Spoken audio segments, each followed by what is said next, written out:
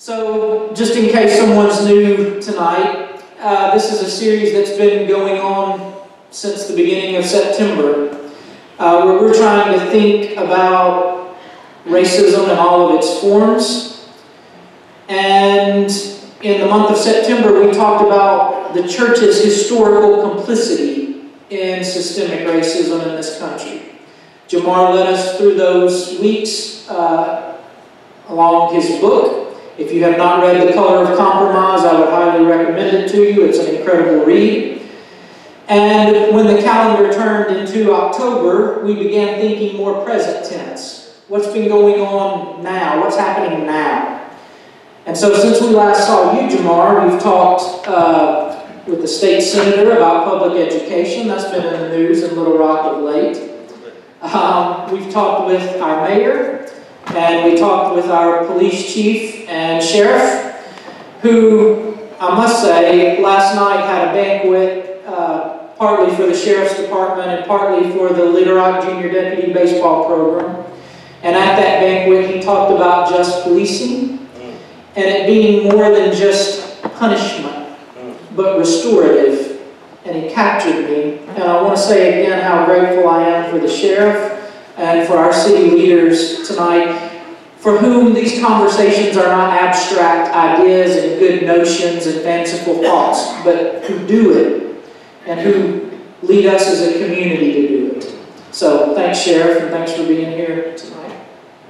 So, Jamar, we want to talk tonight about where you see the church today. You've talked about the church's history. And so let's talk about what you see today. You travel around a lot. You see a lot of different kinds of churches, a lot of different Christian traditions.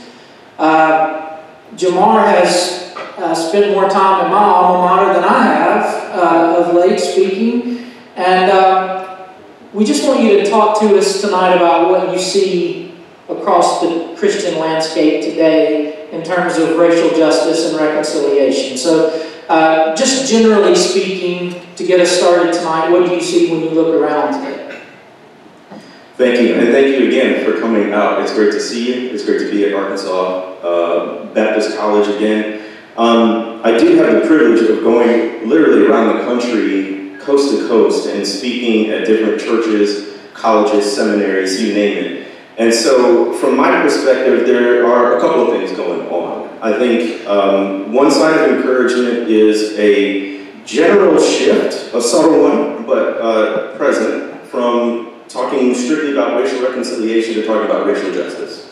I've mentioned this in weeks past, but the racial reconciliation movement among Christians and in the church, you could kind of roughly trace from the mid to late 1980s on up through the mid 2000s. And this was characterized by movements such as the Promise Keepers, and they had a big rally in Atlanta, for instance, in the 90s, where the focus was on getting mainly black and white people, Christians, together. So in that era, that was a really big deal.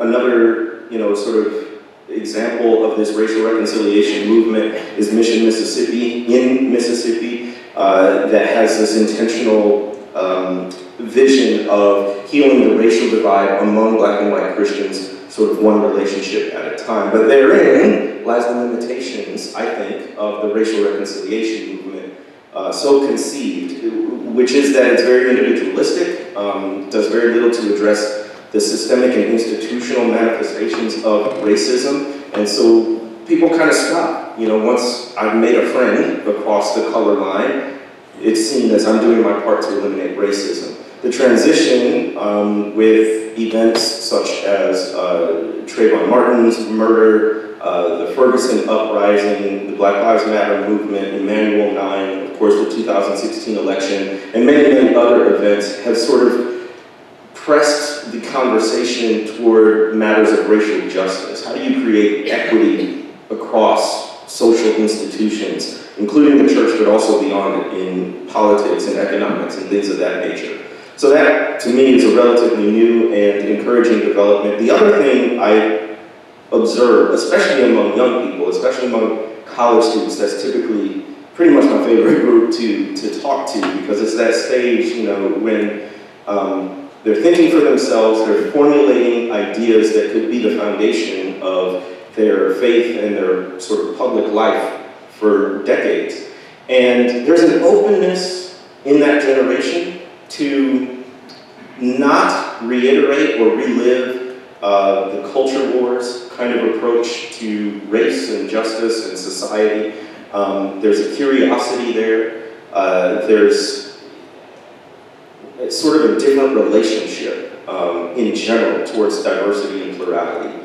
And I think more generally, even just beyond college-age students, I've been really sort of pleasantly surprised at the way people have received the book, The Color of Compromise, because I think it just came out in a moment where people recognize there's something deeply, deeply flawed in the way that American Christianity, particularly white American Christianity, has approached issues of race and justice. And I think there are a lot of folks who don't know quite what to do. They just don't want to do what they've always done. And so there's an openness to learning this history, to sort of being surprised by it, even if it's a very sort of tragic and unsettling history.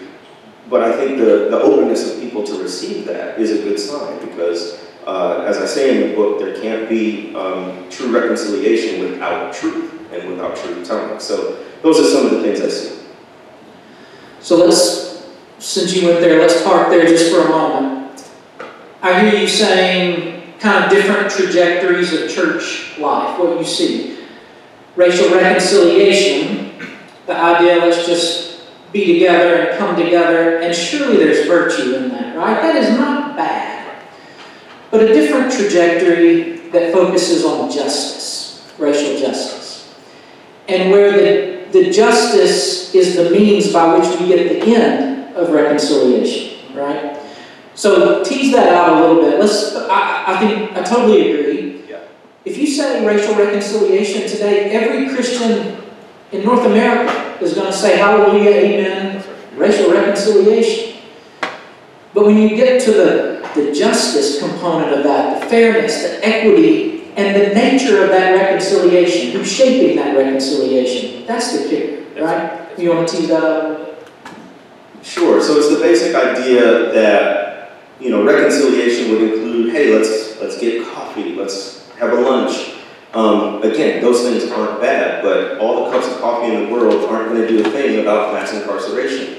All the church potlucks in the world aren't going to do a thing about the racial wealth gap. And so what do you do with those sort of bigger issues that are lending themselves to really difficult lives for large swaths of the American populace in general, but particularly people of African descent?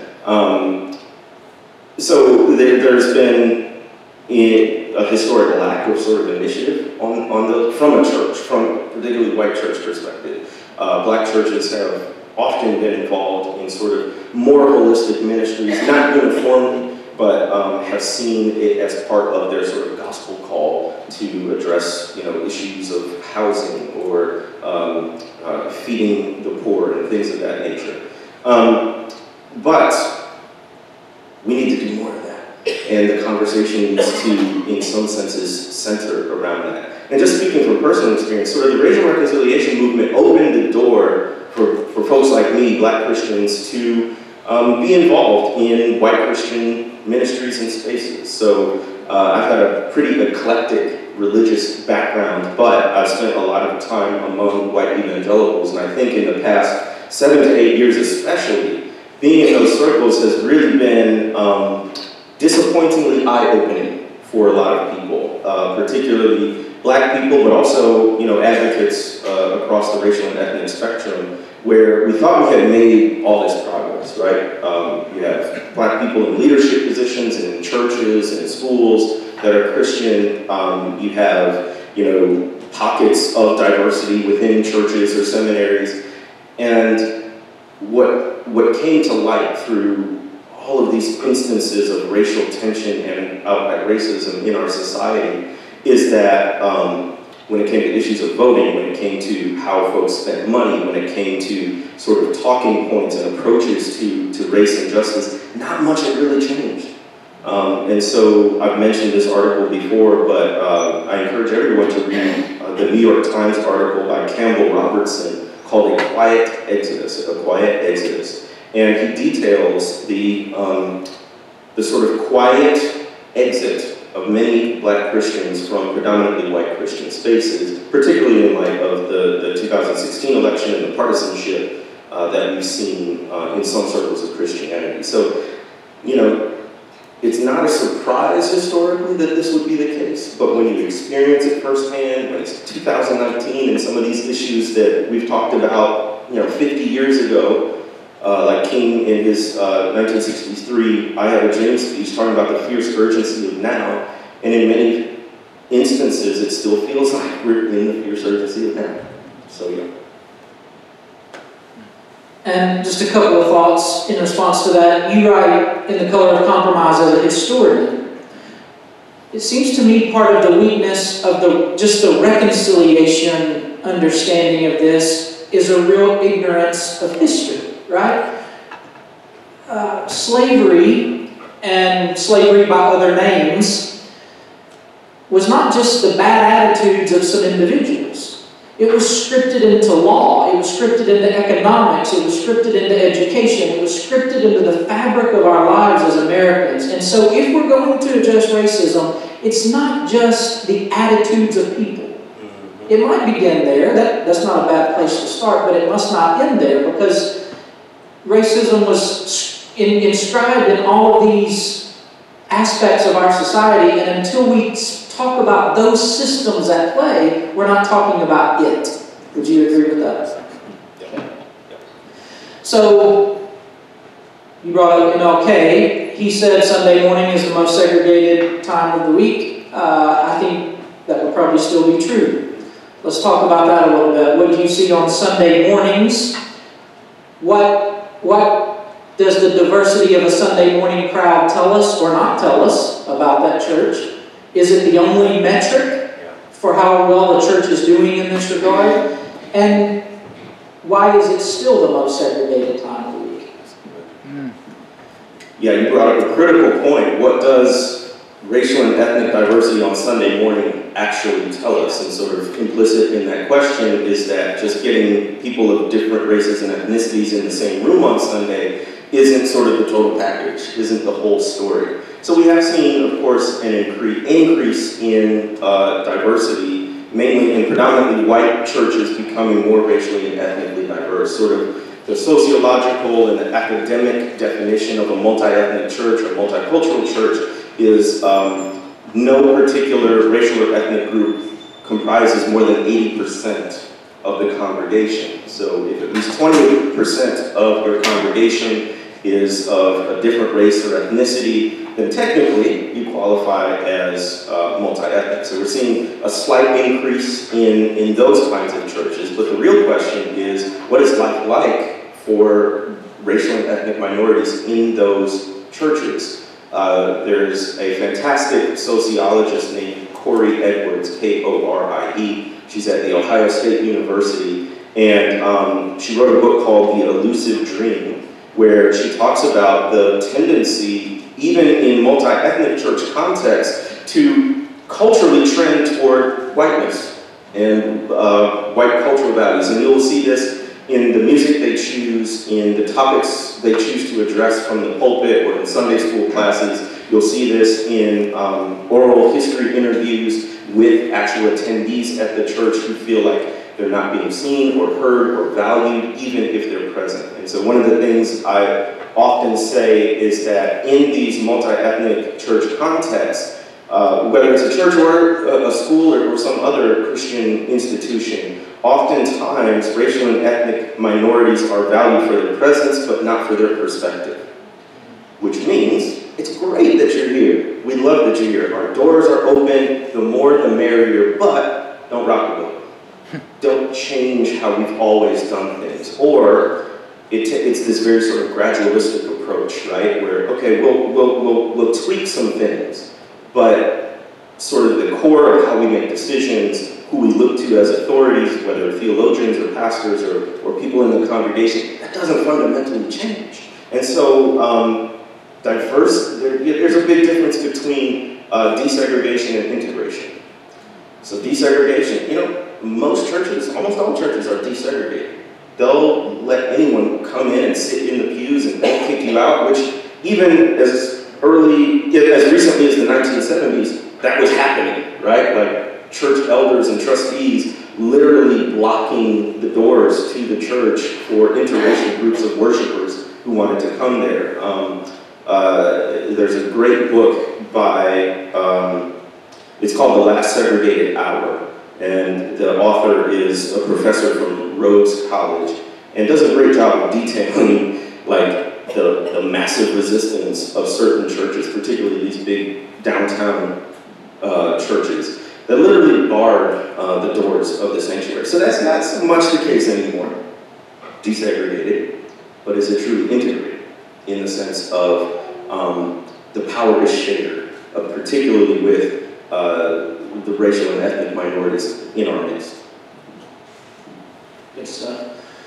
So you talked about living most of your life in white evangelical spaces, or being comfortable in those spaces. When you walk into one of those spaces, what would tell you this is a safe place for me? And what would give you cause for concern? And maybe even the more subtle things you would notice in that space.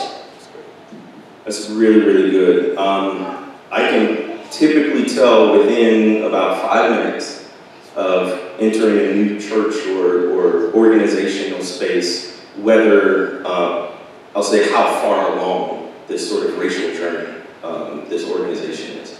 If it's a church, for me, some telltale signs are when I walk in the door, who's there to greet you? Do I see visually any racial or ethnic diversity? How do they receive me? And everyone's been friendly, right? I haven't walked into a church yet that has looked at the color of my skin and been mean to me for that reason. But you can sort of sense when it's kind of a paternalistic, oh, it's great to have you here. But it's kind of, you're exotic, right? You're a novelty. Versus a church that may even be predominantly white, but it's like, it's used to diversity, it's not so shocking to see a black person or another person of color. Then immediately, when worship starts, what's the music like? Which is just sort of, the words and the content of songs are really important in a worship setting. But the aesthetic of music is important too. And there's not in traditional black churches a lot of guitars. There's not a lot of just.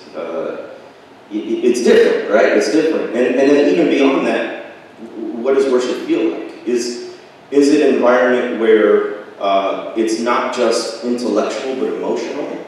And so, is it okay to sort of stand up during worship?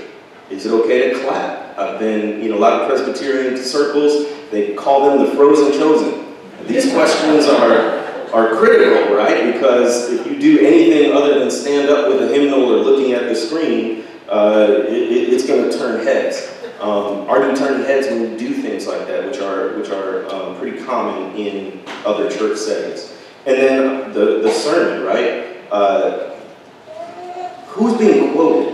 Is it all dead white men? Because that signals to me that you see these folks as really the only authorities. Or is there some diversity in who you're quoting? Is there some diversity in the illustrations in a sermon? So is it all illustrations that would be common and approachable to white people, or are there some that are approachable to black people, right? Are you quoting Seinfeld for an illustration, or are you talking about Blackish, right? Those kinds of things are small but telltale signals. A church budget will tell you a lot about where the heart of the congregation and the leadership is, and then particularly how those churches handle conflict and controversy along racial and ethnic lines. I'm talking to a guy right now who's going through a traumatic time with his the local branch of his denomination because they're preaching about social justice.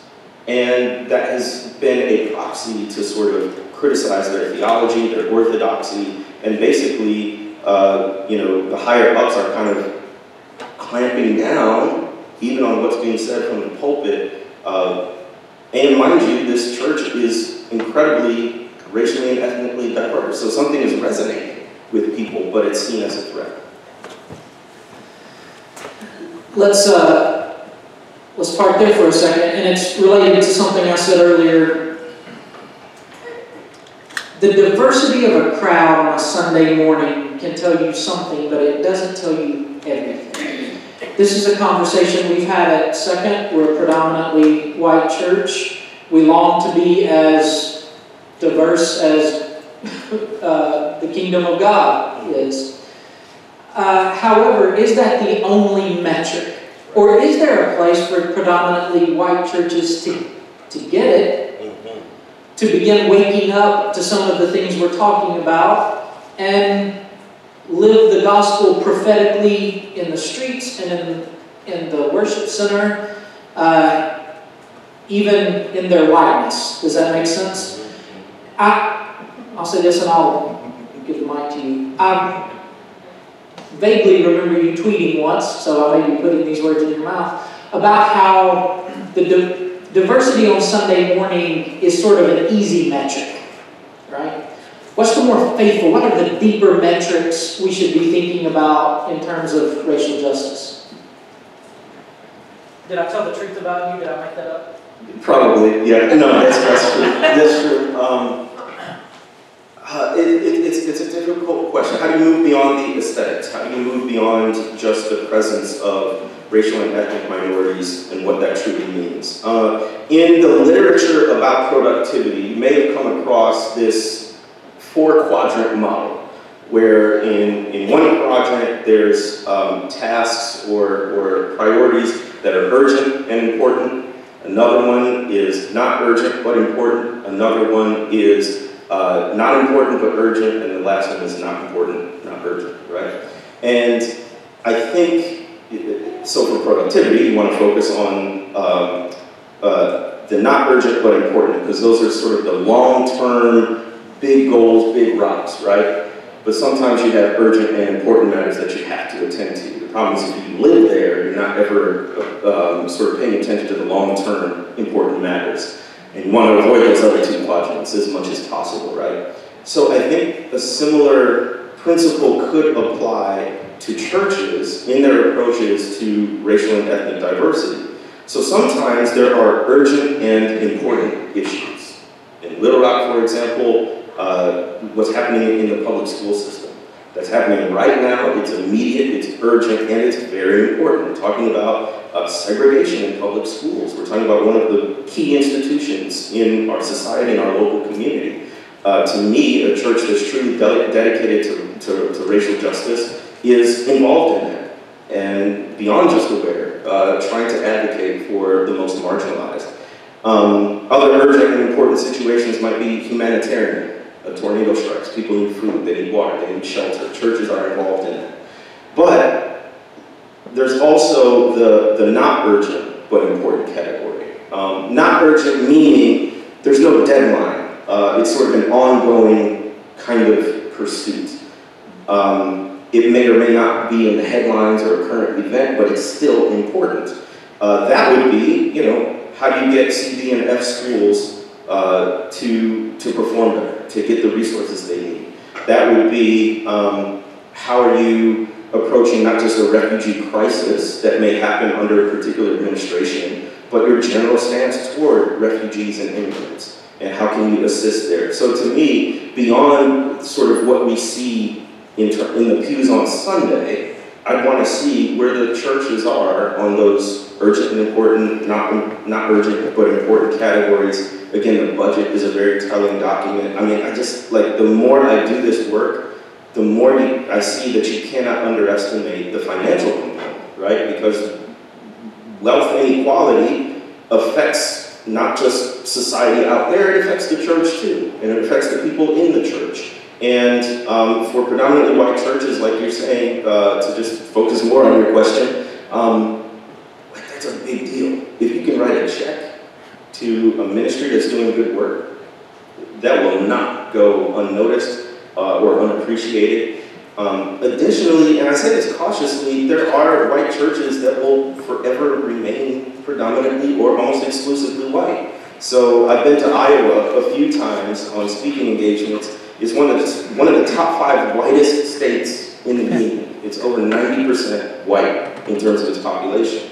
There's going to be limited diversity that you see there racially and ethnically. They are getting larger groups of Latinos and Latinas in even small town Iowa, but it's never going to be this overwhelming population. So what can a church in the middle of Iowa do about diversity? Well, number one, there's more than racial and ethnic diversity. There's class and gender diversity as well. And so looking at those other forms of diversity, I think, is important, because if you sort of do well on one area of diversity, it's going to make it easier on other areas. The second thing is preparing your constituents for diversity. So it's very much the case that people are very mobile. They may not be in this predominantly white church setting forever. When they leave and go to a more multi-ethnic setting, are they prepared for it?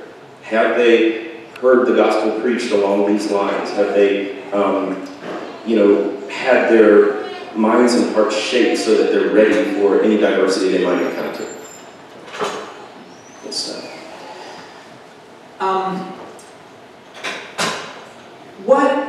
What obstacles do you see that stand between where we are today and real racial justice in this country for the church? Yeah. It could be theological obstacles, political obstacles, social obstacles. What are the 2-3 major concerns that you have about getting from where we are to where we need to be? So sort of obstacles that we're facing. If we're talking about white Christian and particularly white evangelical institutions, the idea that colorblindness is a virtue, I think, is a big obstacle. Because what that does is it sort of lets people off the hook for understanding racial dynamics in our country and understanding that if you are a person of color in America or in the church, you're experiencing reality very differently from a white person. To say we're colorblind or post-racial would say, oh, let's just leave all that in the past. When the reality is, I walk out of this building and I'm a black man. I'm not Jumar Tisby, I'm not author, historian, Christian, I'm a black man. And I have to sort of deal with reality on those terms. I want white people to understand that.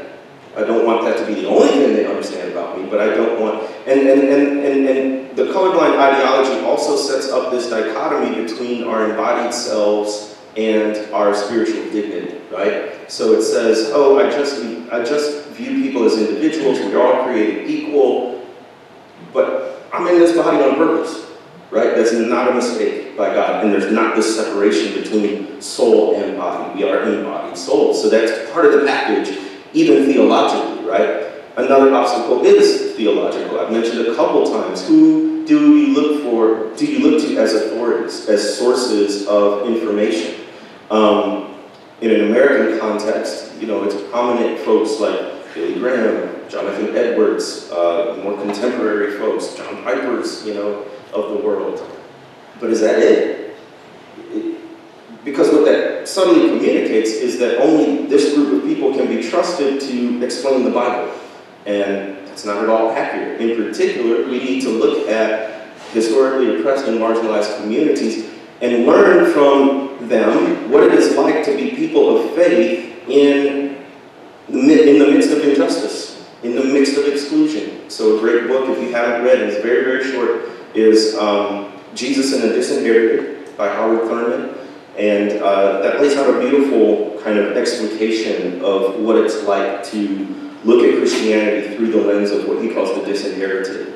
So that's, theologically, what lens are we looking at to understand the Bible? And then relationally, we're still so segregated. And this has really come to take on a new nuance for me in the midst of interacting a lot more than I used to with white secular liberals who have sort of like all the right views on paper about race and justice, who sort of say all the right key words and things, and who may have really good will around these things, but they don't know any black people. They don't hardly know any people of color, right? And so then you're still limited because you don't have the embodied experience of a person of color to learn from, to draw upon. So, I mean, a lot of different obstacles. Individualism is a huge one in the American church in general, but that's just skin and surface. Tap into that a little bit, to where I can feel some proximity of your lived experience. It's a different way of knowing, which I hear you and I've heard other people say, that's what white liberals don't get. Mm-hmm. They think just education, if we all know the truth, we got it. But truth isn't just rational, it's relational too. And so, some proximity too. Well, I've stolen a lot of your stuff, so. And I want to finish up with where you finished up as well. If I was going to make that list from a white man, pastor, predominantly white church, I think one of the biggest challenges for the white church today is teaching people how to think systemically. Because when in the West, regardless of what you're talking about, white people are talking about it individualistically. So I'll say the word sin. And people think sin is what an individual does. Salvation. Salvation is when a soul is saved. But biblically speaking, and from a systems perspective, and from a black lived experience, sin is not just what individuals do, it's what systems do too. And salvation is not just what happens to individuals, but it happens to systems and cultures, and it has something to do with creation. And it has something to do with who our neighbors are. And so teaching white people to think systemically, I would say, is one of the biggest obstacles. I'll say this and I'll give you the mic. Sorry about that. Take it down. For most of my journey, I thought racism is what bad people consciously did. Mm-hmm. Yep. And it took black voices teaching me that I have experienced white privilege unconsciously. It was the air I was breathing simply because I'm white. And it was things I couldn't see simply because I'm white. And there were systems in which I was participating in that were sinful. And I didn't even know it.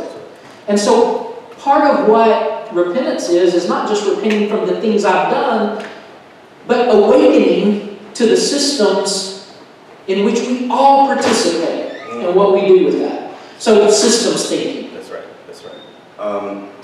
And part of that gets back to the historical question. Like, we are just as a society terrible at knowing our own history. Like, just names, dates, places, what happened in American history in general, let alone global history, right? But it's particularly bad when it comes to our racial history, and it's even worse when it comes to the racial history of the church. So just talking about U.S. racial history, I've mentioned before the 1619 Project.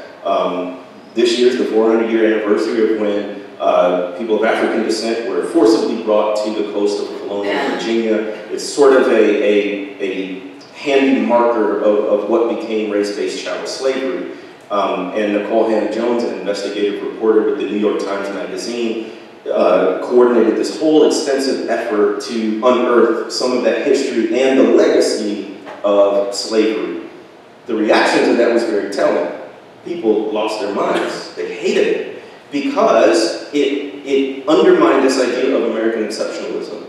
It undermined the idea of the virtuous, founding fathers, quote unquote, right? And it tells a very different history if you start American history in 1619 as opposed to 1776 with the Declaration of Independence. And then even then, woven into all people are created equal, right, or endowed by their creator with certain unalienable rights, they didn't have black people in mind. They didn't have women in mind. The Constitution never uses the word slavery, but there is in Article 4, the Fugitive Slave Clause. So by some incredible opportunity, you are able to self-emancipate and escape into freedom. You were obligated by the Constitution to return that formerly enslaved person back to their enslaver. That's in the Constitution. An entire civil war is fought for emancipation. And then you get these Reconstruction Amendments, the 13th, 14th, and 15th Amendments that never fully realized for a brief moment during Reconstruction, right? But then states like Arkansas and Mississippi inscribed into their state constitutions the disfranchisement of black people, a disfranchisement that will continue to wrestle with to the present day. So if we don't have that kind of understanding of history, and then when it comes to the church, right? I posted on my Facebook page just yesterday. Martin Luther King Jr. visited the Southern Baptist Theological Seminary in, I want to say it was 1961. And I heard about this visit in the past couple of years, especially on MLK Day. And Southern Baptists and the seminary sort of touted it as this, see, we were open-minded even back in the 60s. Well, the landscape of the seminary was very different in terms of its professors and student body at that point. And then, this goes back to some of the obstacles toward racial justice. King came, the students, by and large, really appreciated his visit. He was talking about, the need for Christians to support racial desegregation, etc. A lot of the professors were supported. Some of them were the ones who invited him there. But when it came to other Southern Baptist churches around the country, when it came to the Board of Trustees, there was this massive backlash, namely in terms of financial support. So the way that churches made their distaste for King's visit and broadly for the civil rights movement, the way they made their distaste for it known was to say we're going to stop contributing money. And I think for colleges and universities, for churches, for nonprofit organizations, that's often the line. How fast you work toward racial justice is determined by how quickly the money dries up from your supporters. And that's unfortunate, right? Because we know from the Bible that God never guaranteed us that we're going to get rich in ministry, that we're going to be financially solvent. And this is one of the things that my organization, The Witness, has taken very seriously. We've left a lot of money on the table from white evangelical institutions that could write, 4- and 5-figure checks quite easily to support our work.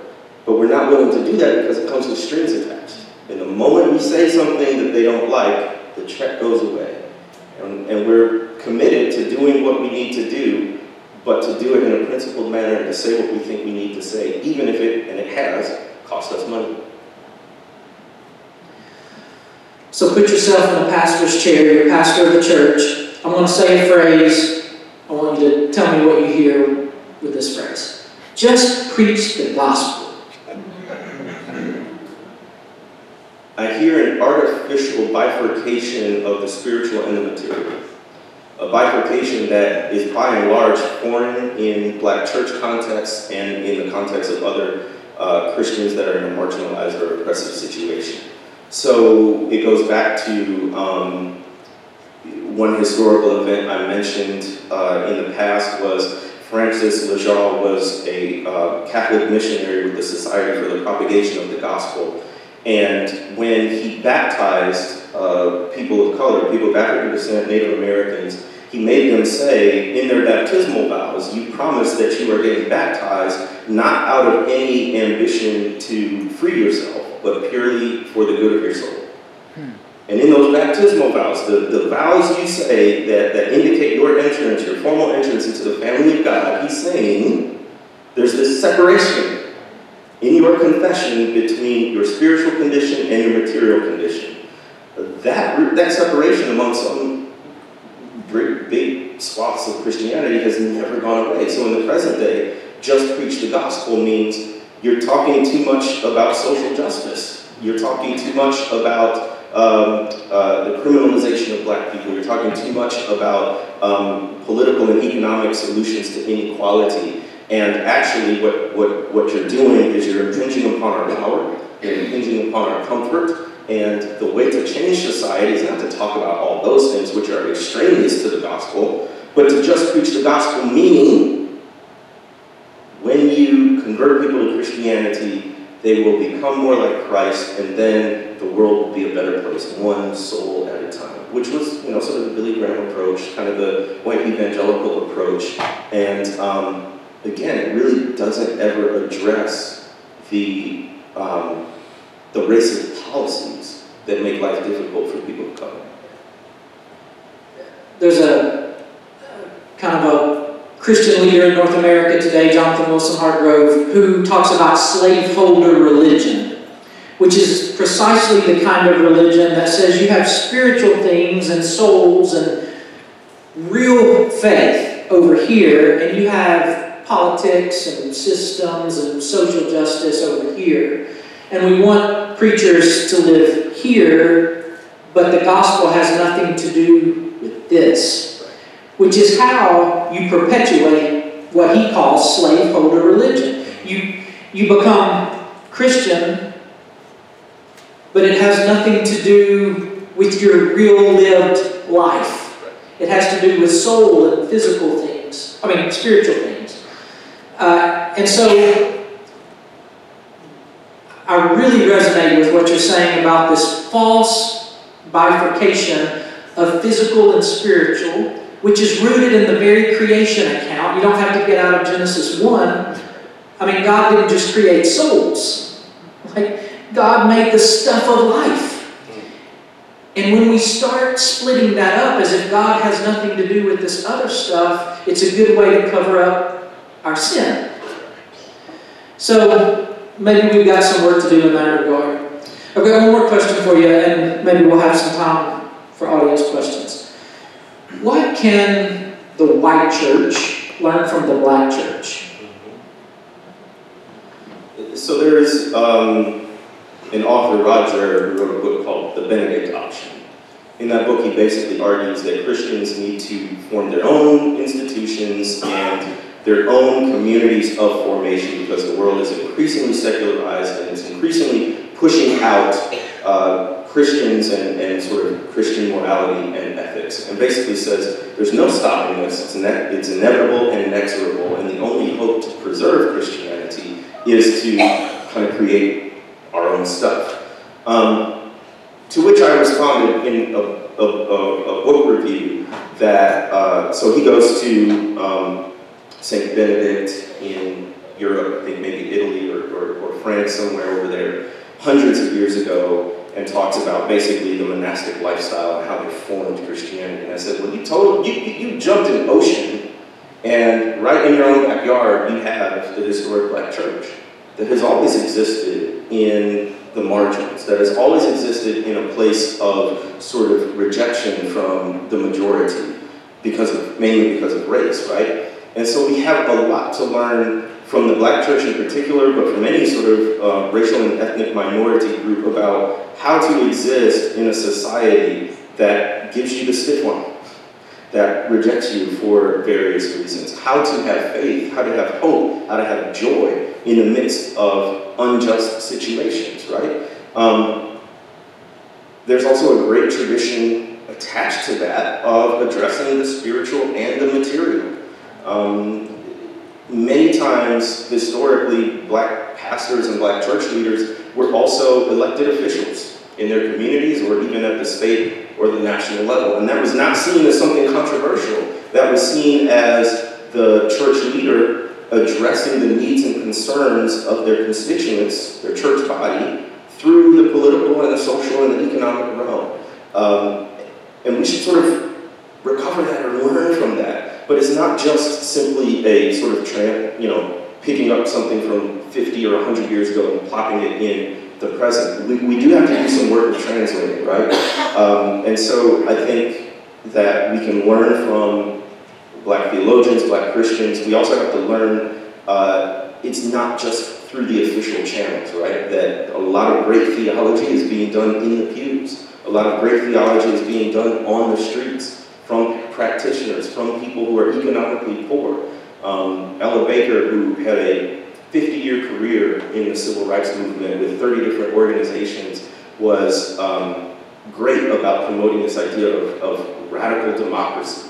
That one of her phrases was, strong people don't need strong leaders. And she's saying that particularly in contradistinction to really prominent charismatic figures like King or Walter White of the NAACP. You don't need that single figurehead when you empower the people and when you tap into the genius of the people at the grassroots level. So I think that's something that all churches can really learn to tap into.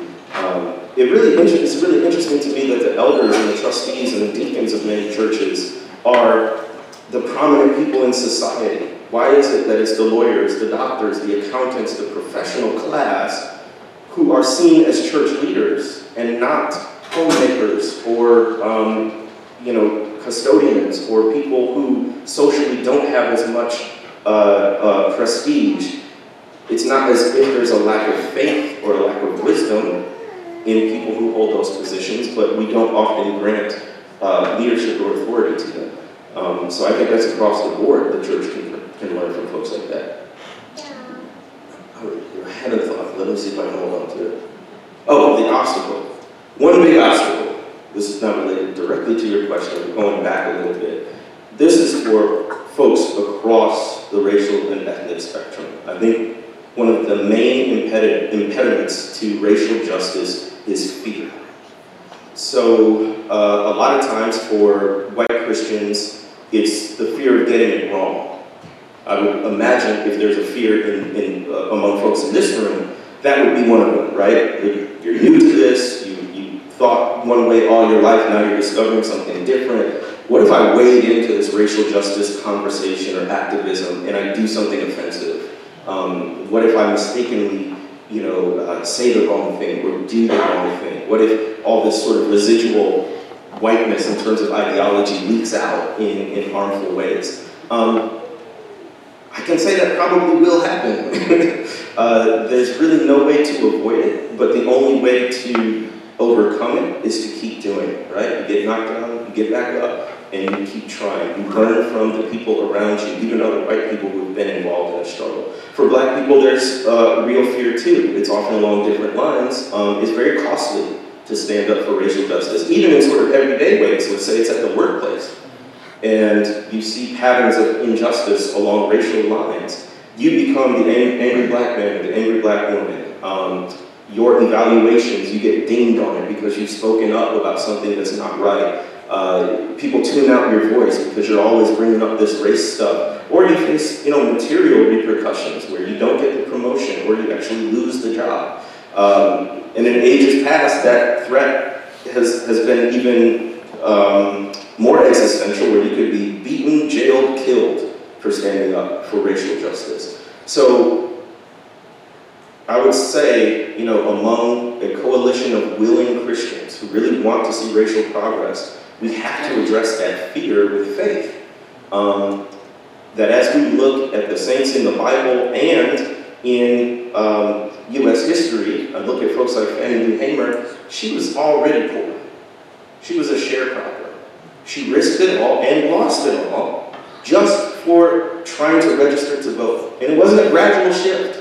As soon as the plantation owner heard about it, the next day she was kicked off the plantation and under physical threat. I always say MLK didn't die, he was killed. He was killed for something as controversial as preaching about the beloved community. Medgar Evers, the same way, in his own driveway, murdered, right? And those are the extreme examples, but there are a lot of other everyday examples. But I look at these folks from history and the courage they faced under much more daunting circumstances than I now face, and I say, how can I do anything less? I want to make them proud, so to speak. I want to honor their legacy. And I think as we look back, not just on the big historical figures, but even our own parents and grandparents and what they've done for the cause of racial justice, perhaps we might get inspiration and courage and motivation to walk this walk. I think we may have time for one question and response tonight. Does anyone have a burning question for Jamar? Yes. Do you have any comments on the role of white saviorism in the church? Since we're on a podcast and a recording, I'll repeat that. Any comment about white saviorism in the church today? I think the concept of white saviorism really traces back to a very paternalistic idea of Christianity. So in a plantation economy, let's say, the plantation owner was seen as the patriarch. And the entire plantation system was part of an extended family. So he had his immediate family that he was, of course, in charge of, because he was the breadwinner and the male, but had also his extended family, which would include enslaved people, and they were perpetual children. And so even when it came to preaching the gospel, it was seen as this sort of benevolent, gracious act on the part of the plantation owner to share Christianity with his little children, enslaved people who were fully grown, right? And you see this leak out culturally when you call a grown man with gray hair boy, an older woman, you'd call her auntie or by her first name, not a position or a title of respect. So over time, I think that still gets translated, for instance, in colleges and seminaries where this Eurocentric theology is seen as the right theology, and that everything else, Black theology, Latin American theology, is labeled and it's categorized as other and somehow lesser. Yeah, exactly. And then even in sort of racial justice, white saviorism doesn't think of it in terms of justice, it thinks of it in terms of charity. So this is something you're not obligated to do. It's something you do out of the kindness of your heart because you're just such a good Christian, and it's something that you do out of an overflow of kindness and love. It's just generosity. Instead of seeing racial justice as something that is owed to people, that you are obligated because of the gospel to participate in it. So I would say that's one kind of inflection point about white saviorism. I said this in a Facebook post earlier this week, and I want to say it tonight because I think this might be Jamar's last Wednesday night with us. I think Jamar is one of the leading thinkers and most faithful witnesses of Jesus-centric Christianity in our day. And he in his writings from afar, but also his friendship to me in close proximity has meant the world to me. You're a teacher to me, you're a friend to me, and I'm most grateful for that. That's a gift from God. And anything Jamar writes, any podcast on which he speaks is well worth your time. So if you've yet to buy The Color of Compromise, do so. If you've yet to listen to any of his 1,600 podcasts that he's on, please do so. They're always talking about things in the depths. Even if it's pop culture, Jamar's able to think about it at a deep, substantive, theological level, and you'll learn something if you listen to him. Next Wednesday, we will be at the Ron Robinson Theater. So we're breaking our schedule a little bit, just so everyone knows. We're participating, and we as Second Baptist and Philander Smith, led by Tamika Edwards, are co-sponsoring a story slam that's sponsored by the Winthrop Rockefeller Foundation. I don't know if you're aware of this or not, but the foundation has sort of rebooted their long-term trajectory, and they are investing in racial equity in Arkansas. And so this is an event in which some of their staff, but also some of our city leaders, civic leaders, are going to be telling their stories about racial equity, and we'll be there to learn from them and participate in that. So that will be at the Ron Robinson Theater, same time, 6 to 7 next Wednesday. If you don't know where that is, or don't want to park downtown, you can come to Second, and we'll leave probably a quarter till and take the bus from the church, and all of you are welcome to join us in that regard. I saw President Favors sneak in. Again, we're most grateful for your hospitality and our partnership with you all. Just last week, Ethics Daily, one of our ministry partners, was here on this campus about to do a full-length documentary on the work and witness and history and future of Arkansas Baptist College, and was able to participate in that, and that'll be a great tool for President Favors and ABC to use. So good things are happening here on this campus. I'll leave you with this soul reflection tonight. 1 John in Scripture says, perfect love casts out, hit pause, don't finish. What do you expect that verse to say? I expect that verse to say, perfect love casts out hatred. Because for most of my life, those were the poles, right? Love over here and hatred over here, and certainly there's some truth to that. But especially given how Jamar ended tonight, part of me wonders if underneath that hatred, at a deeper, more primal level, isn't fear. Have you ever thought about how hard it is to love anything you're afraid of? The opposite of love is not hatred at its most fundamental level. The opposite of love at its most fundamental level is fear. And perfect love casts out fear. So let us go and be bold. Let us go and be courageous. Let us go in love, not in the flippant cultural kind of way, but in the 1 John Jesus kind of way, the love that has a spine in it. And let's cast out our fear. The fear that's in the depths of our souls, and the fear that's in the air in our culture today. Let us practice the love that casts out fear. And all God's people said, amen. Can we, before we depart tonight, thank Jamar for his work with us?